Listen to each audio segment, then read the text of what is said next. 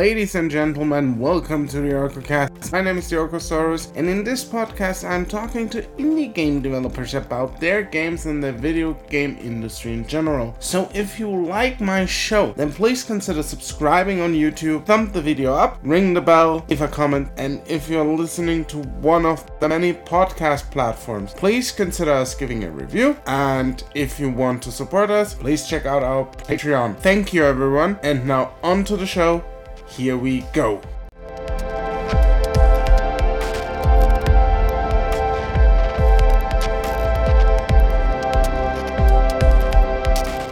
Hello everyone and welcome back to the OrcoCast. This time with me is Frosted Fierce. Hello there. How's it going? Tell us a little bit about yourself. Yeah, so my name is Mason. I go by Frosted Fierce as a developer and here on the internet because it's just more catchy.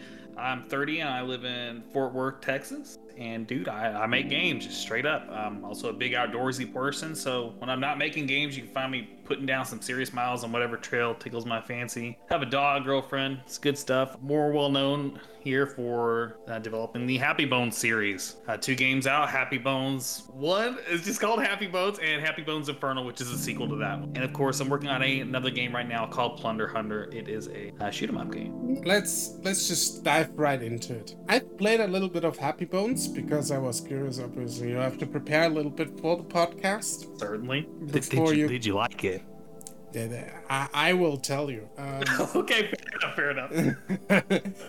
I liked it, but I'm somebody who also likes RPG Maker games, so it wasn't all that much of a hard sell. And I'm gonna tell you something, and I have a question as well. Yes. Did you do all the art yourself? I did. Everything in that game I did myself. That is awesome, because this is the one main thing that immediately stands out about it. The art style, because it's so different from everything else that I've played.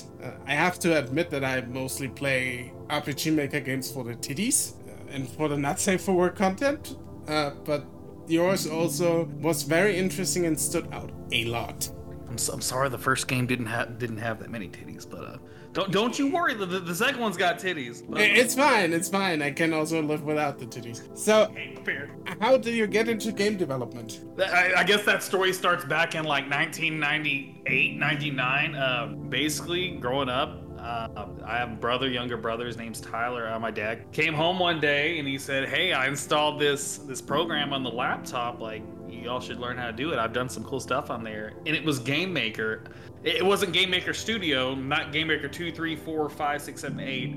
This is like the OG Game Maker, and we just got started. And I'm sure somebody that's listening to this is going to be all like, dang, kids used to program games in assembly language. And if that's you, I truly respect the heck out of that. But that's how we got started. It was clunky engine. It was limited. We spent absolutely just hundreds of hours making various games, playing games that, we as siblings would make for each other. And a few years later, we'd find RPG Maker 2000, and we did the same thing. That just messed around till we figured it out, and we've been making games ever since. It wasn't until 2021 we actually managed to release one successfully, though, and that was Happy Bone. So that is very interesting. What initially, or why did you initially decide to use the RPG Maker engine? I mean, it's an engine. It's basically baby's first engine, but it is one for your first game. So honestly, man, I'm a talentless hack. I can draw pictures, but don't ask me to do much beyond that. My brother is much more the programming mind, but he wasn't able to help too much on that project except just give some insight. So basically, I'm a very artsy person. I am limited by what I can create by my inability or lack of ability to program and write scripts. RPG Maker is a great engine. I think it's the perfect engine for me. It's just that unicorn situation. Like, yeah, I can draw stuff, I can make music, but I can't quite program, right? See, I can make music and can draw shit. I can't even program. You told me before that when it comes to the second game, you switched engines. I did. So I switched to Smile Game Builder. RPG edition. It's also on Steam. Okay, and why did you decide to switch engines for the second game? So I guess it all kind of goes around that. Like, look, if you like RPG Maker games, you know there's a stigma around RPG Maker games. Put things in perspective. I'd been working on Happy Bones 1 since like 2018 in RPG Maker, and maybe I was just a little sick of the engine, but a lot of people want to dump on that engine. I think it's great. I love it. I love everything that comes out of it. But that doesn't add up for everybody out there on the internet. So I'm like, okay, maybe to get this one taken a little more seriously, I'll up the game here. I will try and make this in Unity. Well, I tried that. I just sucked. So I'm like, okay, there's got to be an alternative here. So I tried the RPG Maker MV 3D plugin, and that was too complicated. And so I started looking around and I found Smile Game Builder, and I played around with that. I'm like, you know what, this has potential here. And so I started building something, and that's what became Happy Bones Infernal. And I really like that engine. I will say it does have its limitations though. Like all the engines? What kind of limitations? So with RPG Maker MV, look, with its plugin system, you can make that whatever you want. You can change pretty much every aspect of that. So Big's pros and cons. Smile Game Builder is pros. It's 3D. It looks nice. It exports to Unity. It's a lot easier to export games to other platforms than RPG Maker was. But what you see is kind of what you get there in terms of the UI. It's incredibly difficult if you want to change around, like say a menu, how the party looks.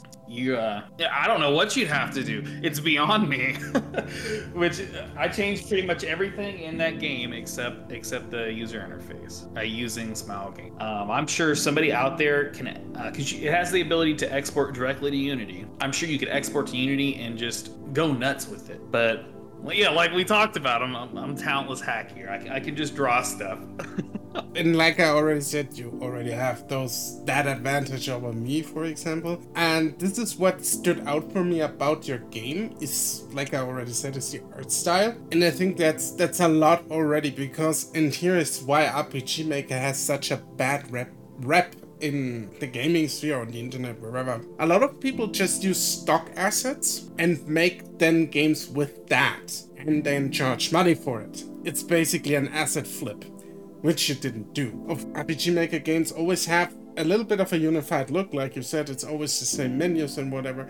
But I think still your game stands out just by the sheer execution of things that you painted or draw. Oh my god, my English is collapsing.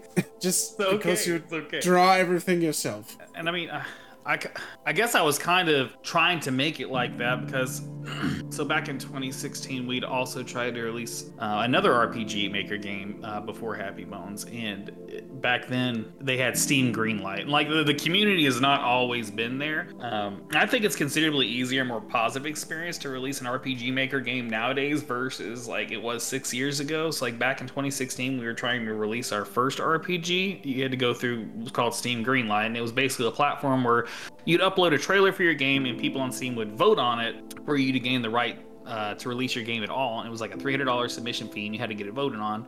Well, of course, that game was RPG Maker. We spent a lot of time on it, and it wasn't the best looking game, but to this day, I'll say it was very fun. It was good. And of course, the stigma to RPG Maker games. That's a big barrier to entry. It's too low, and people just make these games using default assets. And a lot like we were just saying there, but people just don't think it's enough work to merit a game worthy of seeing the light of day, which is really absolutely silly because even with the default assets, like you could make a solid game. People make, Unity games all the time with the default store assets and the release that. I don't think the engine matters so much as what comes out of it. There's some saying about you give somebody a paintbrush and a masterpiece or something like that. But we definitely got bullied back in 2016 for trying to release an RPG Maker game on there, and we actually never released that because we could not get it to pass. But nowadays you just pay your $100 submission fee to Steam Direct, and boom, there you go. You release your game. If it sells, it sells. The people who want to play it can play it and add it to their Steam library, and people who have no desire to play it all, they don't play it. It's great. It's simple. Yeah, that is true. So to come a bit back to your game overall, was the switching of the engine particularly hard for you, or did you find it more like, this flows actually nice and well? It was very hard. So in Happy Bones 1, it's basically your typical top-down RPG, right? And I could add atmosphere and whatever much I wanted. And then switching over to Smile Game Builder in 3D, where it was really weird switching from a 2D environment over to a 3D engine where you have camera angles and stuff, and that's actually probably one of the biggest feedbacks I've gotten is the camera angles in Happy Bones Infernal, which has made Smile Game Builder absolutely horrid in them. I apologize for that. It's fine. I mean, you live and you learn. Yeah. So, if you could make your games again, what would you change? So, it's crazy that you mentioned that, because over the last couple of weeks, I have literally thought at least once a day, like, you know, what would Happy Bones like 1 be like if I could remake it in like the Smile Game Builder engine? I don't think I'm gonna do that, because I like RPG Maker as an engine. I think I like it more, and if I were to ever make like a sequel or a third like Happy Bones game, I think I'd probably go back to RPG Maker. But I would definitely add overworld enemies, because you had shown me some screenshots earlier. I'm like, oh wow, that's a really good idea. If I could redo Happy Bones 1, I definitely would have probably added a prologue, just to kind of explain the character's backstory a little more. Because as it stands now, you can go through the entire like first game, and yeah, if you don't want to know what's going on, you don't have to know what's going on. You'll get the majority of the story just from reading stuff, like notes that are left, diary entries, things like that. But I don't think I like that so much now as I did when I was making it. When I was making it, I was sucked in the Dark Souls. You know, I'm like you don't have to physically spoon feed people's story. But Orcosaurus, my man, I'm gonna be real with you. I like being spoon fed story. I'm gonna tell you one thing where we disagree. I hate being spoon-fed a story. I'm the exact opposite, and here is why. And this is why I enjoyed your style of storytelling a lot more. Yeah. I'm somebody who wants to go immediately into the action, and I like exploring, I like discovering, and I'm very much a Dark Souls kind of guy when it comes to the storytelling. Yeah. I don't have an issue with the story being, or parts of the story being told to me, but what I like is I get the basic setup and I find the details myself. And that mainly also mainly stems from one fact. I play a lot of titty games, I already said that. I also play a lot of titty games in RPG Maker. And these games are always front loaded with 2 hours of exposition dump. It's gonna be titties. No, I don't have to get to the titties right away. That's not the point. Sure. The point is just give me fucking gameplay. I am not here to read a fucking novel. I wanna play a fucking game. Okay, fair. Yeah, that tracks. That checks out. Yeah. Yeah, exactly. If I want to read a book, I read a book. You know, I never thought of it that way. But yeah. So yeah, in the second game, it's like completely different. And you probably wouldn't like the second game as much because it's very exposition-y. Compared to the first game, it's like you're in the action. It's like, boom, you're fighting a cockroach in 3 minutes. Let's go. I will admit there's like 10 minutes of cutscenes in the second. I mean, like I said, I don't mind that. It's just when I need 2 hours before I get to the gameplay, then there is a problem, obviously. When there's titties promised. All right. Yeah, everywhere. we can. Yes. Everywhere. Don't front load it. So here is a tip from a backseat game developer for everyone who's listening.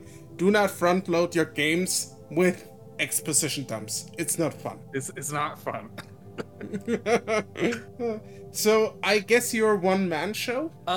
So historically it's been me and my brother, and he's kind of stepped away for he helped write some of the plugins for Happy Bones 1. And he was my primary tester on that. He didn't have a whole lot to do with Happy Bones Infernal. If you're looking at it, I did 90% of it. Happy Bones Infernal, I did that when I was just laid up in bed injured. Like that was me 100%. But he has come back just to help on coming games. He was going through a period of his life where he was transitioning from the military back to civilian life, so he didn't really have a whole lot of time. But he'll be back in the game. Okay, yes, so you're a two-man show. Yes, we're a duo, but what you see has been basically a one-man show. I mean, he still did something, as you said, except for Infernal, which is 100% you.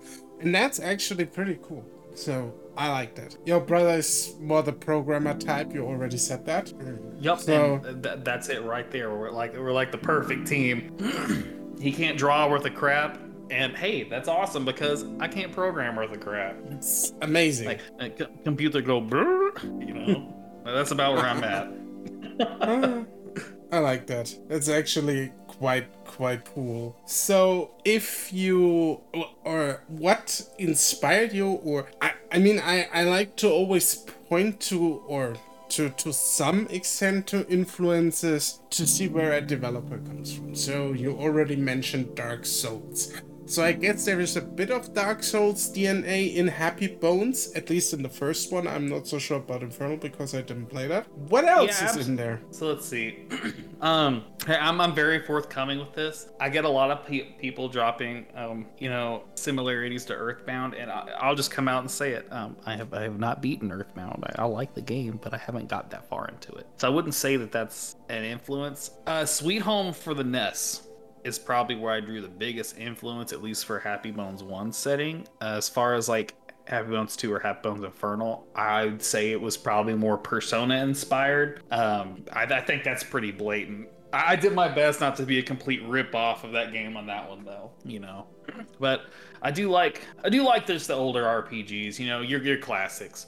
Final Fantasy VI, probably my favorite RPG to this day. I played the crap out of that growing up.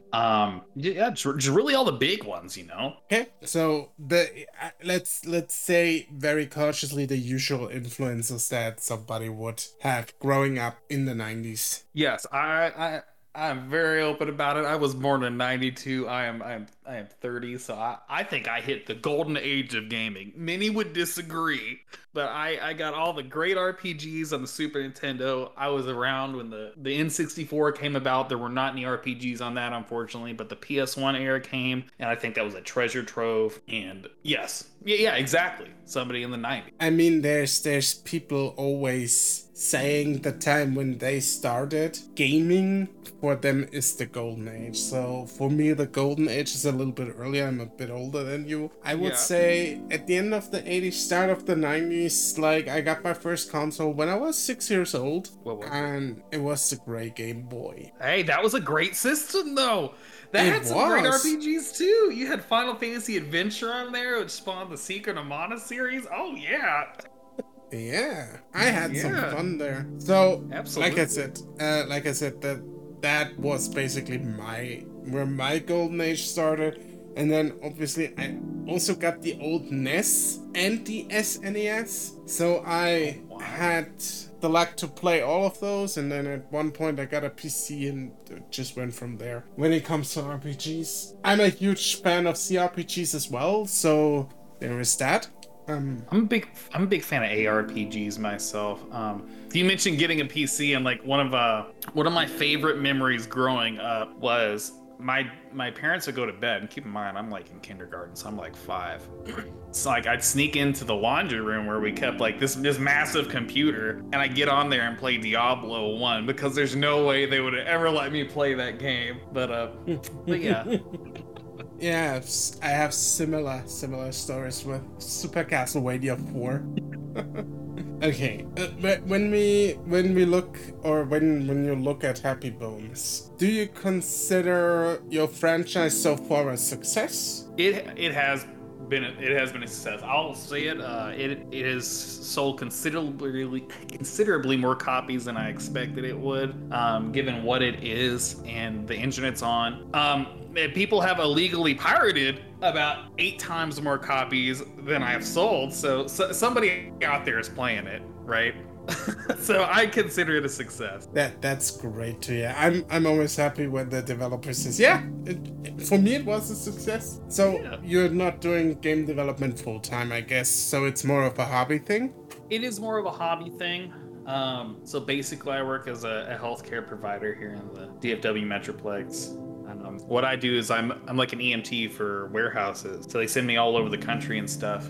But when I'm doing those trips, I'll always take my laptop and I'll work on stuff. So it is my primary hobby, I would say. But I think it's my primary hobby in the way that I can integrate all my other hobbies, being, composing music or drawing, animating into it. Does that make sense? Yeah, that makes sense. Yeah. So picture this. Let me take you back. All right, we're going back. We're going to. It is the 90s. It's the 90s. Very hot summer day. You have some allowance money from your parents. You can go to Blockbuster. You can buy some soft drinks. You can buy a bag of chips. You go home. You have some ice cubes for those soft drinks. You have a bag of chips at the ready. Which game did you rent from Blockbuster? When I went to Blockbuster, we would rent the same game over and over again. It was Pokemon Snap for the 64. So that has nothing to do with RPGs, but no, it was a fun game. I mean, if you rented it for a hot summer day, so be it. Yeah. I think we probably rented that like a dozen times. As after it came out, we were in there. They had the sticker machine and everything. All went nuts. I guess that was during the height of not that Pokemon's not popular now, but it was a craze then. So I wouldn't say that's a big influence though. Clearly, yeah, Happy Bones isn't happy enough to have Pokemon in it. So you already told me that you had the luxury of getting Game Maker basically when you were very young. Yeah. But did you had an epiphany at one point where you just said, "Holy crap! I played this game and now I want to make a game like this." And what game was it? I think that I started taking RPG Maker a little more seriously when I played Final Fantasy X. So I was probably around 13, 14 when I finally played it. And that game moved, and that, I guess that kind of made me switch my primary focus from Game Maker over to RPG Maker, just because, it's Final Fantasy X, it's an RPG. But I guess the emotion that it was able to bring out in me, I thought that would just be cool as hell if I could make anything remotely similar or close to that. Nice. That is a very, very cool story. I mean, a lot of people love Final Fantasy X and were inspired by it in some way or another. Is there anything you want to tell the audience right now? Where can we find you, for example? Yeah, so I'm over on Twitter, primarily just Twitter. Frosted Fears on Twitter, at Frosted Fears, like the spooky cereal, right? But yeah, that's it. Or on Steam, we have a small but very, very kind and tight-knit community on Steam, in both the Happy Bones forums and the Happy Bones Infernal forums. And honestly, I think that's probably been the best part of making games. Even if my game sold like crap, the community that I've actually amassed, and I know that sounds cliche, but it's true. There are some really solid people, especially after the failure to launch of our game in 2016 and all we'll just call it online bullying, because that's what it was. It's great. I'm happy to hear that you basically recuperated from that and just got your game out there. So before I come to the gaming industry, one last question. Yeah. So you said people bullied you about your first release. Was it because it just used stock assets, or what happened there? If you want to talk about it. If not, we move. Yeah, so we'll talk about it. There were no stock assets in that. It was not hand drawn. You can probably still find some stuff out there on it. It's called Leaves of Autumn, and I've thought about remaking it, but I don't think I'm gonna. But we had worked on that for a hot minute, and I think people just didn't like it because it was an RPG Maker game. A lot of the people that were downvoting it and like, "Oh, this game looks awful," I'd click on their profiles, and the people that were able to vote on it back then, they'd never played an RPG on their life, or at least they hadn't on Steam. But okay, I will admit that there are some things I could have done better in at least showing the game off. So I think, looking back, my launch trailer for that game versus the one I have for Happy Bones, it's night and day. Okay, my art was not as good back then. My music was not as good back then. Okay, there wasn't a whole lot of info given to the people. I'm not trying to support the Steam Greenlight platform anyway. I thought that was a terrible idea, but I will admit my faults where I find. I mean, like we already said earlier, you learn and you grow. Absolutely. So one last question, and then we go to the industry, because I wanted to ask you that too, and I completely forgot about it until now. You made the music yourself, right? Yes, I made the music myself. The combat music in Happy Bones is an absolute banger. I love that one. Yeah, I've heard that. Oh, I'll have to send it to you. Somebody actually remixed it and they sent it to me. I thought about putting it out there, but I'm like, oh, no. But no, I'll have to send it to you. Thank you, truly thank you. Just so you know. Okay, so let's go over to the gaming industry. So, are you up to date with what's happening in the gaming industry, or are you just tangentially, let's say, play video games that you like and don't keep up with it? So, my man, I'm not even up to date on my local news. But I will say that as far as the big companies go and what's going on, I think I do have a solid grasp of like the big events. Like I know Blizzard's still acting like a fool. I know that because I'm a big fan of their games. And Diablo Immortal comes out in 2 days. But I know that they've been having scandals and stuff. There's some stuff that came out about Nintendo recently about how they're just treating their employees like crap. But beyond that, I don't really. Okay, so one question I always like to ask is, what if you could change one thing about the current gaming industry? What would that be? So I think I would make it more accessible. And I can honestly say, at least just from what I've noticed from being a part of it for the last actively like 6 years, it has become more accessible. 6 years ago, I could not release a game. People just would not allow it. Nowadays, 2022, it's actually really easy to release a game. Not just on Steam, but it's really easy to port your game over to iPhone, Android. Heck, you can get your game published on Switch now. I was testing out Happy Bones Infernal on my Xbox the other day. I think it's becoming a lot easier for everybody to get in there, and I want to see what everybody's got, right? You hand a canvas to one person, it's going to be completely different than you hand a canvas to another person, tell them to draw something, right? And I just think it's going to be really interesting to see where it goes, because I have no shortage of games to play now. There's so many indie games on the Switch, on Xbox, and the app stores. I love it. Going back to the 90s, like you had 3 companies. You had Nintendo, you had Sony, and for a little bit you had Sega. And it was up to them what got published. And we've kind of lifted the curtain on that and opened the floodgates. Not every game out there is a masterpiece. But it might be a masterpiece to somebody if it's not me, right? So I just like the variety, and I like that we're moving towards an age where not only is it becoming easier to make games, it's becoming easier to get those games that you make into the hands of somebody who can truly be touched by it. Yes, I agree. That's actually a fairly good point. But what you didn't answer is, because you started out with, I would like to see more accessibility, and you already admitted it's getting more accessible. But what would you like to see? What should still change to make stuff more accessible for, let's say, developers, so they can put their game out there? That's a tough one. I didn't study for this work, Owen. I know, but that's the fun of it. Catching you off guard. Here, can I ask you the same thing? And maybe I can just kind of echo off of it here. So what would I like to see? I'm kind of stumped right now.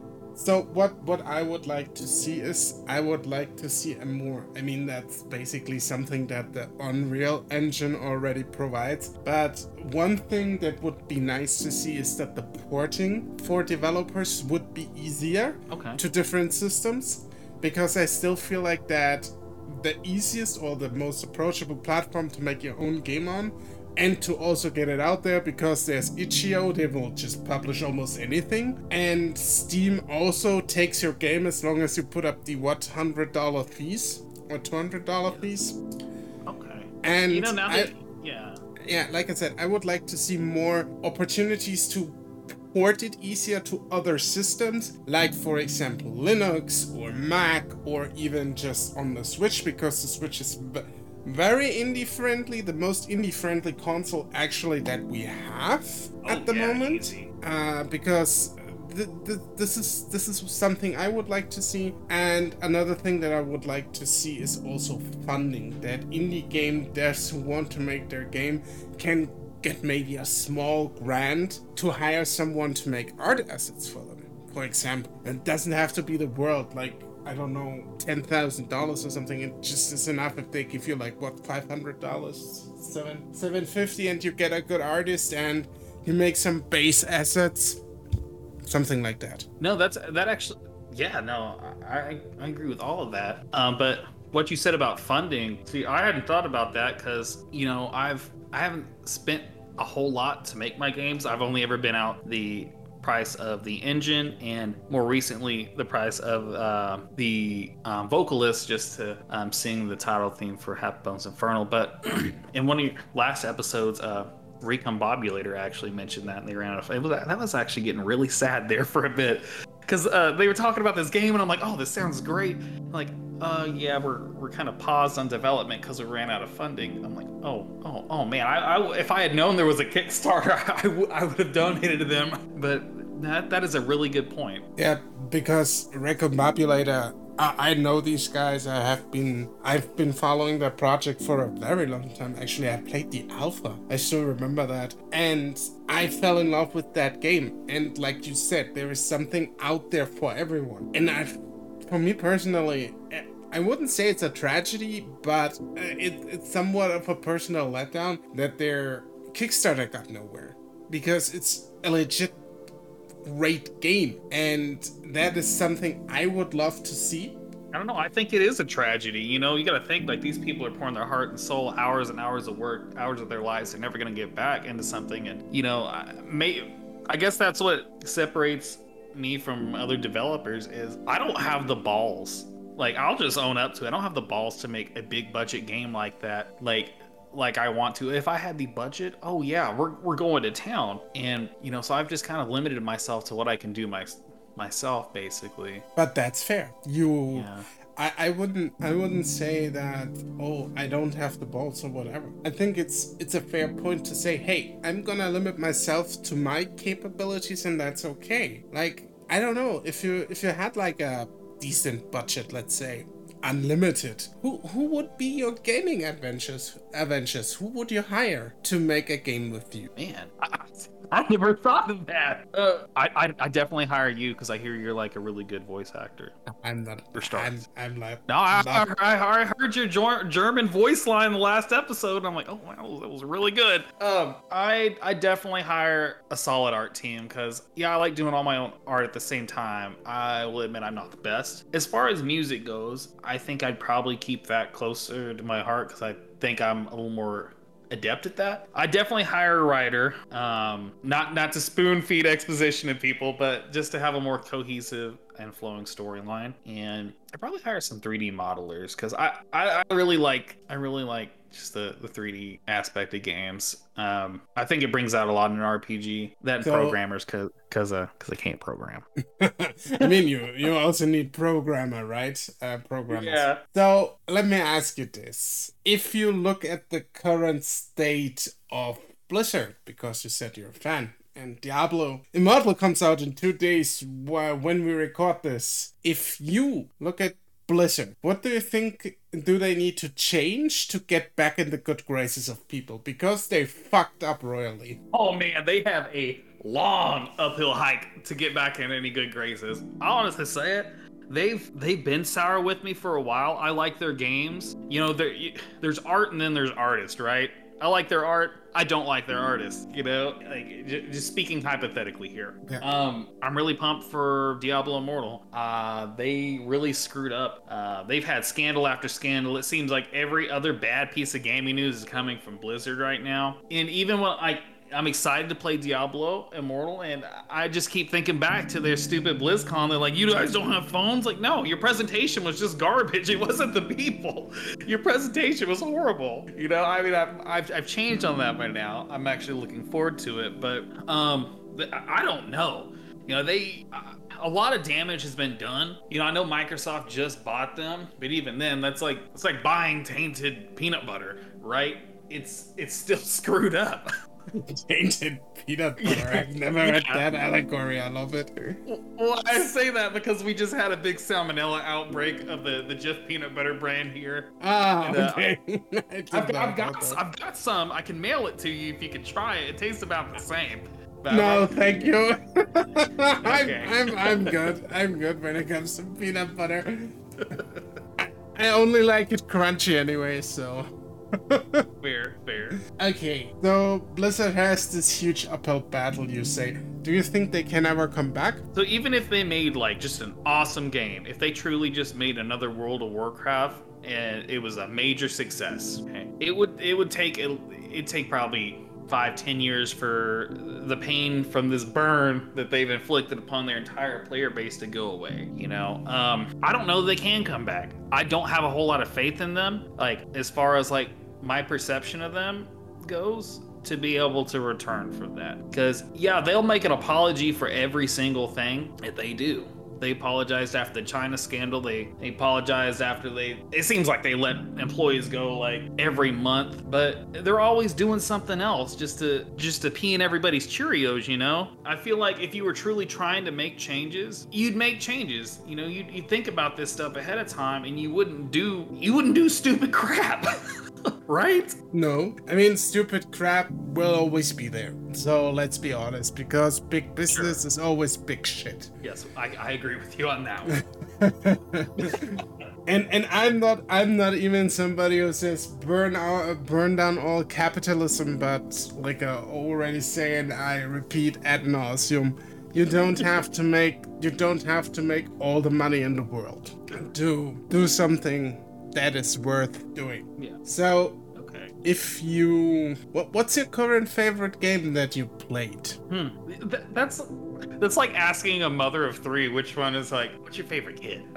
So like in the last like couple months. Yeah, like exactly. In the last couple of months. So this one really surprised me, but it is actually an Apple Arcade exclusive called Fantasian, and it's an RPG because I'm just a slut for RPGs, but it's really good. It's got some unique mechanics. I guess my only gripe is you can only get it if you're subscribed to Apple Arcade, but I'm about 20 hours deep on that right now, and I'm a big fan. I hope they continue that series. I hope it gets recognition, because I hadn't heard anything of it until they gave me the free trial of Apple Arcade. I was like, oh, look, that looks nice. Basically, the art style is great. The entire settings are made from like miniature sets and like dioramas, so that's cool. They have this really unique feature too, where you can kind of turn off random encounters, but the catch is every time you run into a random encounter, it adds how many monsters there would be into like a pool, and when that pool fills up, you gotta fight them all at once. So you can only skimp out for so long. But it's one of the more unique RPGs I've played in a while, so that would definitely be an easy favorite for me here lately. Okay, that's interesting. Normally I get more the usually bigger releases, so I like to hear that at least someone also plays niche stuff once in a while. I mean, I call it niche stuff. It's basically on a huge platform, Apple Arcade, but yeah. You know what I mean. I have not beat Elden Ring yet. I haven't even really played much of it. I got past Margot, and I haven't really played it since. So that may have been it, but I didn't get into it as much. Don't tell anyone, but I booted it up, made my character, and then quit out because I had to do something else and never got back to it. Oh no! Your secret's safe with me. Okay, very good, very. Hopefully nobody records this. Yeah, hopefully. Okay, so, and now comes the main question, the one with the mother and the 3 children. What's your favorite game of all time? Final Fantasy VI. Okay, fair. I'll allow it. Alright, fair. Or Final Fantasy 3 if you're in the USA. Exactly. Yeah. Who knows anymore? What is you have a skeleton avatar, you call yourself Frosted Fierce. What's the scariest gaming experience that you ever had? Can be something that happened while gaming. Maybe somebody tried to break into your apartment, let's hope not. Or you were so scared by a game that you just stopped playing immediately, something like that, Oh, easy. So easy. Alright, so I was 7 and I was playing Resident Evil 2, and Anybody who's played it knows exactly where I'm going with this. So deep down in the lab, there's that room with there's like a mirror in it, right? And you're walking through there. It's got like that really like chill music, really ambient. And then a licker just busts through the window. I remember I flipped a lid. I started crying. I just stopped playing. I turned it off. I ran to my mom, and I to this day I have never played the original since. I did play the remake, and it didn't hold up to the same level of fear. But yes, that was the most scared I have ever been playing a game. If you could recommend somebody who plays a lot of horror games, like a truckload of horror games, one horror game, which one would that be? This is the tough one as well. I'm a big fan of just taking it back to where it all started. I'd play Sweet Home for the NES in the English translation. It is challenging. It is not too horrific, but it is what I consider to be one of the first survival horror games. It's got permadeath in it, so you're probably not going to get it done on the first try, but the character mechanics in it are outstanding. The story is loose enough to where if you just want to play RPGs, you can go for it. You can find out more story just playing throughout it. That was probably the biggest influence on Happy Bones, and it's for a reason. Like, it's a solid game. It's one of those games that I wish that Nintendo they totally never will do it. There's no way. But I wish they put it on their NES subscription service they have, right? Like what do they call it? It's like they're called a virtual console now, but it's not that. It's the Switch Online. Yes, Switch Online. Basically. Thank you. Yeah. I wish they'd throw it on there. I think that's a highly underrated horror game right there, and it's one of the first. I wouldn't even say it's all that underrated, but a good choice, and B, I'll allow it. Thank you. And another thing I would like to say is that Nintendo is very out of touch with everything, but never say never. Maybe the game still comes to their virtual console, to their subscription service. That would be awesome. Someday they'll bring over Mother 3 too. At one point, when Earth stops rotating and hell rises, then yes. Yeah. Basically, yeah. Okay, so last question. You are invited to speak in front of the United Nations on behalf of all video games. What would you tell the United Nations? I would tell the United Nations to take a step back. Okay, let's look at this from a broader perspective. I think I'm not saying every last one of them, but there have been some very vocal elected officials that, they're dumping all over the video game industry. People fear what they don't understand. Video games are the culmination of all art form, be that novelization or writing, animation and art, music, and of course entertainment. So I think there's a lot of good things that video games can do for people, for their mental health, for their spiritual health, and I don't think that we've figured out most of them yet, right? So I would tell them, don't judge a book by its cover. If I had to sum it up in one sentence there. Good. Because you already touched upon that. We had the tragedy in Texas not too long ago. I think it was in Texas, right? And now not a lot, but some of the American officials already blame video games again. But we do that tango for what now? Over almost 30 years. So it's whatever. I'm just at this point like, yeah, so what? It's not video games. Like, yeah, I don't think it's video games, If that was the case, then, it's movies as well.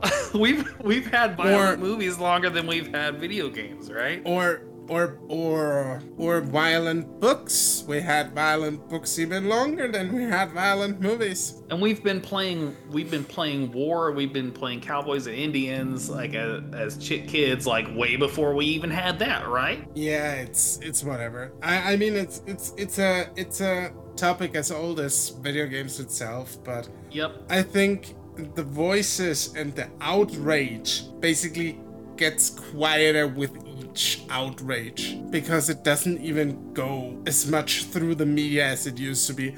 Because I still remember Jack Thompson, I don't know if you remember that guy who wanted to ban all the GTAs in the world or whatever. I don't know. That was huge. So yeah. I do remember that. And I remember that my mom would not let us play Grand Theft Auto. So I'm wondering if that's why. I'll have to call her up after this and ask her. Mom, wasn't I able to play GTA because of that stupid lawyer that got barred later on. But you know, I think you're right. I think it gets a little like less loud with each one because I was watching Stranger Things last night, and you know, in it's taking place right around the time where Dungeons and Dragons like, oh, this is satanic, it makes people violent. And I'm wondering if that was the start of it, right? And then it just like escalated from there. You know, video games are violent. Doom came out. This is horrible. GTA came out. You know, all the big ones that shake things up. And nowadays, it's like, you know, yeah, we had that tragedy here in Texas, and somebody immediately was like, oh, it's those violent video games, and nobody cared, you know, because we're smarter than that now. Yeah, we've grown up, I guess, and the more we allow in video games, the more mature the medium also becomes. Because I think in art, almost nothing should be off limits. Yeah, absolutely. I don't think anything should be off limits. You know, I think games like Heavy Hearts, they have their own place. Right? I'm not gonna lie, I'm really looking forward to playing that. Not my kind of game, but dang, I am open for it. I'm excited for it, and that's its own game genre. You know, the people who want to play that, they should be able to play that, right? The people who don't want to play it or should not be playing it, yeah, they don't have to play it. That's a good final word. We should be able what we want to play. Freedom. Exactly. Freedom. Yeah. Cue eagle sound. Yeah, exactly. Yep, there it is. That was my it sounded like a dying pig, but that was my American eagle screech. I love it. Okay, and that has been the OrcoCast with Frosted Fears. So thank you for coming. Hey, thank you for having me. I have thoroughly enjoyed every minute of this. Awesome. Glad to hear it. And we'll be back with another interview soon. And you all take very good care of yourselves and have a good time. Bye-bye. Bye.